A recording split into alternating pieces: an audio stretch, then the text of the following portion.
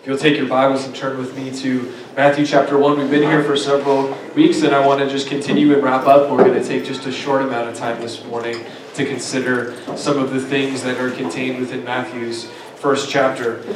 We've obviously spent, over the last 4 weeks of Advent, we've spent time just in Matthew chapter 1, beginning in verse 1 through the end of the chapter. We talked a little bit about the genealogy of Jesus and the dysfunction and all of the things that we see contained within that. But then we spent the bulk of our time on verses 18 through 25 talking about concepts like Jesus being fully God, fully man, and the mediation that he makes on our behalf. And then also we spoke of the inclination that Joseph had, especially in verse 19, to divorce his wife quietly. But we saw then that there was a special understanding of what righteousness meant for someone, and that bore itself out as Joseph demonstrated compassion to Mary. And then last week we discussed the fact that much of what's contained here in verses 18 through 25 is in fact unthinkable. Is in fact unthinkable, that there is a unthinkable people being welcomed into an unthinkable kingdom with a king that came in an unthinkable way. We see the kingdom of God, this kingdom of heaven, as Matthew calls it, plays itself out throughout the course of Matthew's gospel in a very real but strange sort of way. In a very real but strange sort of way. Even that video that we watched this morning, I think, highlighted that a little bit, where we saw Mary being almost shamed with those two men that were speaking, and you could see the shame on her face. This was an unthinkable way for the King of the universe to come about. But we see that throughout the course of Matthew's gospel. And so this morning, as we've sort of have those things going on in the back of our minds, I want to consider sort of our current context and consider what's going on in our world in 2016. Soon to be 2017 in 1 week.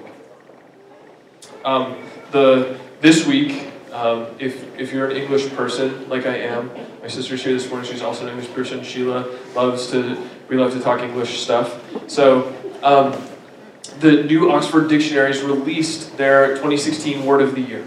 Their Word of the Year happens to be post-truth. Post-truth. It's hyphenated. I don't know how much I trust the New Oxford Dictionaries. Last year's Word of the Year was an emoji. It was the laughing but crying emoji. I don't know if you use that one. Sometimes I do. But the Washington Post article this week about the New Oxford Dictionary's selection of post-truth as the Word of the Year, the article starts out this way. It's official. Truth is dead. Facts are passé. That's interesting, right? That's an interesting statement to make. And they actually acknowledge the irony of this, right? They actually acknowledge the irony of it because it's a journalistic, and they're saying facts are passé, but here we're giving you the facts. That's a little ironic, right? The official definition that the New Oxford Dictionary gives for post-truth is this: relating to or denoting circumstances which objective facts are less influential in shaping public opinion than that which appeals to emotion or personal belief. So the WAPO article continues. In this case, post, the prefix post, it doesn't mean in the past, but it means after so much time as it implies an atmosphere in which a notion is irrelevant. But then again, the author of the article says, but then again, who says you have to take our word for it anymore, right? Lots of factors in play here, right? We see this word, there's an explosion of use of this word in 2016, an explosion of use of post-truth, lots of factors in play, which is the distrust of media. Our Facebook feeds are full of fake news, right? We have this going on and on and on, and so according to the Washington Post and the New Oxford Dictionaries, we live in a world that is post-truth. And probably what lies at the heart of this is sort of a strange spot to start on Christmas morning, but part of what lies at the heart of this, I think, is an exponential acceleration of individualism in our context, right? An exponential acceleration of individualism in our context. No longer is individualism just hiking up yourself by the bootstraps and getting through your day-to-day.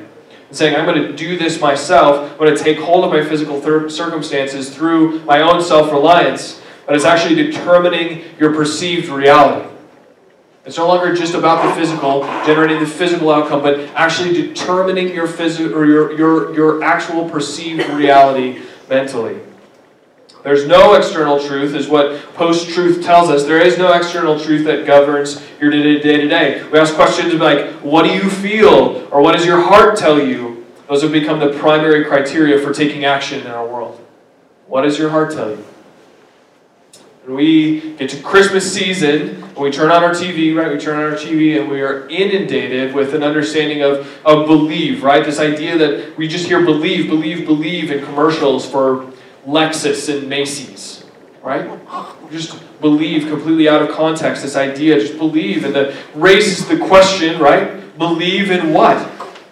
If we live in a post-truth culture, can we believe that our culture is actually post-truth? These are the questions that sort of raise. But for the Christian on Christmas morning, however, stability comes not through what culture dictates, right? So if our culture is telling us we're post-truth, our stability comes not through what culture dictates or what culture tells us is important, what we find inside of ourselves, but a God, although completely different from us, right, bursts into our world at Christmas.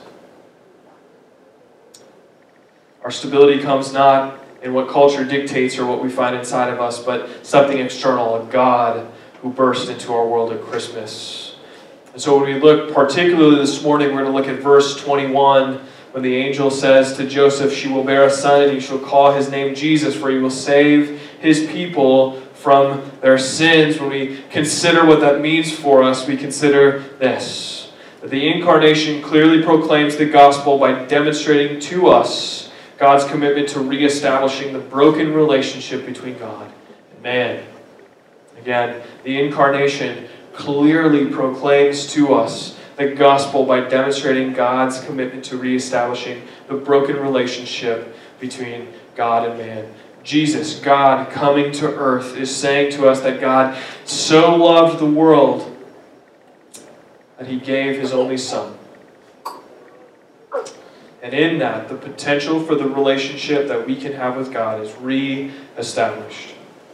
So a couple of ideas then this morning. This truth then that comes to us through God's Word is not dictated culturally, right? We have the tendency to weigh cultural things higher because we can see them, because we can touch them. We tend to weigh those things higher than others.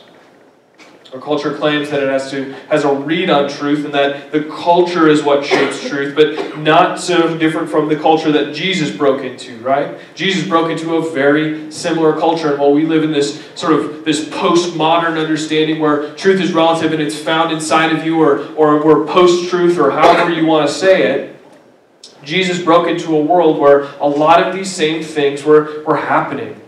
We saw last Sunday that Jewish culture to which Jesus was born would have reviled the idea that God could have ever been man.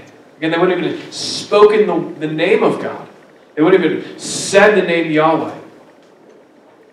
They wouldn't have even written it down. And so this culture reviled the idea that God could be man, and yet we see very clearly in Matthew chapter 1 that that's exactly what happens.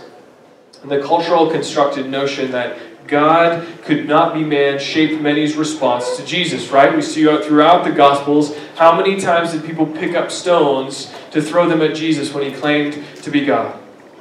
And this finally, ultimately, resulted in Roman influence, right?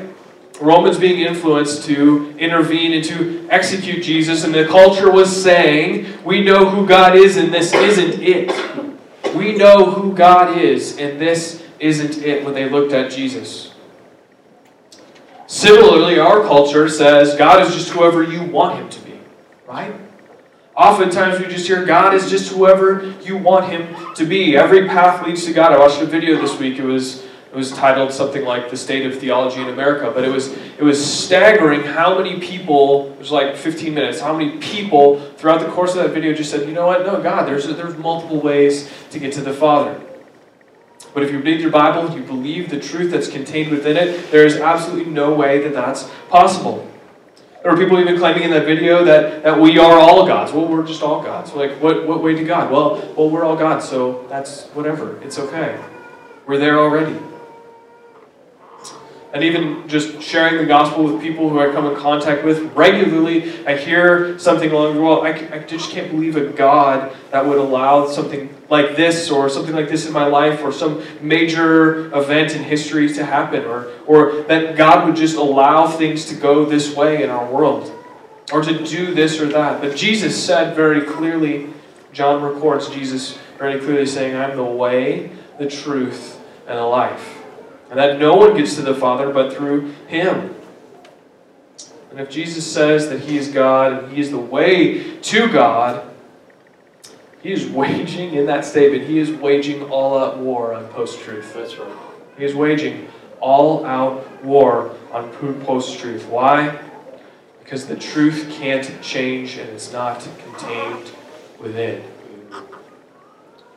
The truth that our culture says is true or not true or post-true or whatever it is that our culture says has no bearing or influence on what's contained within God's divinely revealed word to us. And so, truth is not culturally dictated, and secondly, it's not what we find inside of ourselves. Princess Diana said, only do what your heart tells you. Only do what your heart tells you. This is a pretty common notion, and I think it's the way that many people live, right? Say, what's contained within me? What am I going to do? What are the things that my heart is telling me to do? And then follow those paths. And it's sort of this hallmark. It becomes the hallmark of this post-truth world, this post-truth, hyper-individualized culture.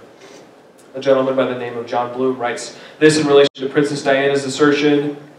This sounds so simple and liberating, right? It does sound so simple and liberating. It's almost become cliche for us to say. Well, just do what's in your heart. It sounds so simple and liberating. John Bloom goes on to write, it's tempting to believe unless you consider that your heart has sociopathic tendencies. Jesus said, speaking of this very thing in Matthew chapter 15, verses 18 and 19, but what comes out of the mouth proceeds from the heart, and this defiles a person. For out of the heart comes evil thoughts, murder, adultery, sexual immorality, theft, false witness, and slander. And the prophet Jeremiah in the Old Testament wrote very clearly, the heart is deceitful above all things and desperately sick. Who can understand it? But that sounds pretty harsh. But if you knew someone who is a murderer, an adulterer, a thief, a slanderer, slandered others regularly, would you do what he told you to do? Would you hold counsel with that individual? Probably not. And yet, that's what Jesus says about our hearts. I wouldn't let him babysit my kids.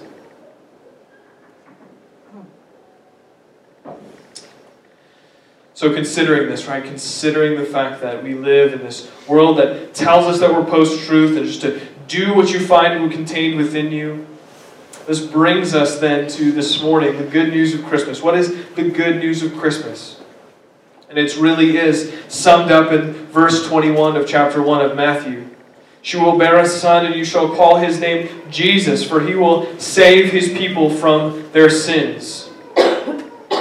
This was not a cultural solution to the problem that the people in first century Palestine had. This was not a cultural solution by any means. This was not an individual or internal solution to the problem. It was very much external. It was God breaking into the world to save people from their sins. And it's our sin that separates us from God. Oftentimes, during the Christmas season, we say things like peace on earth, or we sing about peace on earth, right?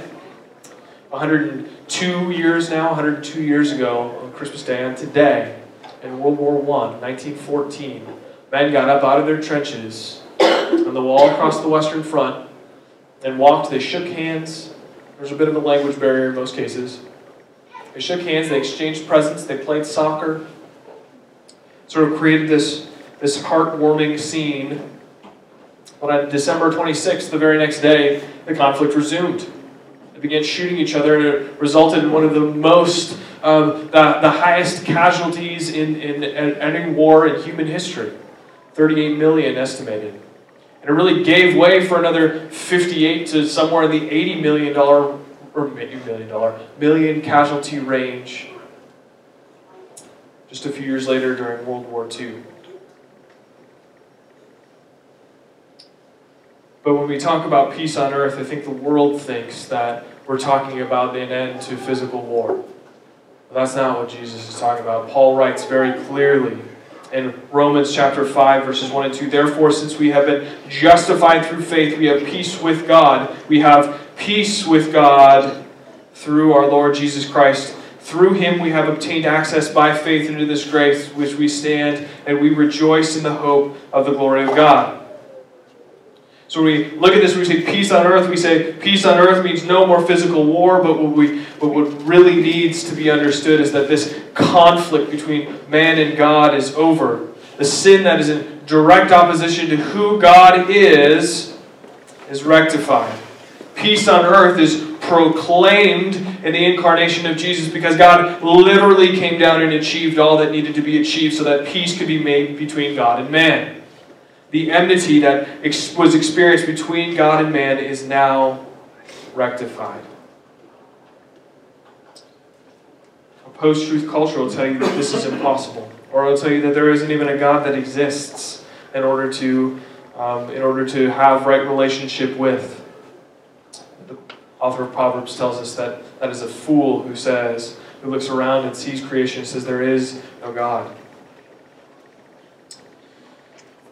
So the admonition in this morning is today, on Christmas Day, we're here together, right? We're celebrating together as a family.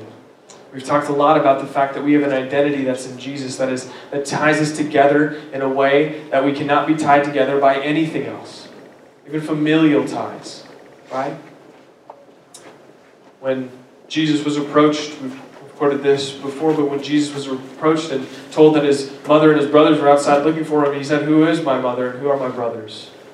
He opened his arms wide and he looked at his followers and said, "Those who do the will of the Father." And it's those who did the will of the Father as a result of the understanding of who he was. Not as a result of what they did, but a result of who he was. It was an external solution to an internal problem. It was not culturally dictated. It was a man who dramatically opposed culture in every way. And again, the idea rings true for us then, that this unthinkable kingdom was being brought about through this unthinkable king who sat down and washed his subjects' feet rather than lording over their status in the kingdom. So today on Christmas, as we're together, consider that God has made a way for you, right? When we see here in verse 21 of Matthew chapter 1, "You will bear a son, and you shall call his name Jesus, for he will save his people from their sins. You will bear a son, and you will call his name Jesus, for he will save his people from their sins." We see that this is not a cultural solution that we together have to craft collectively. We see that this is not an individual reality, one that lies somewhere deep in our hearts that we have to dredge up. But this is a solution that came in the form of a baby in the manger, the most humble of circumstances. This one was the way. He was the truth, even in a post-truth culture. He was the life. Let's pray.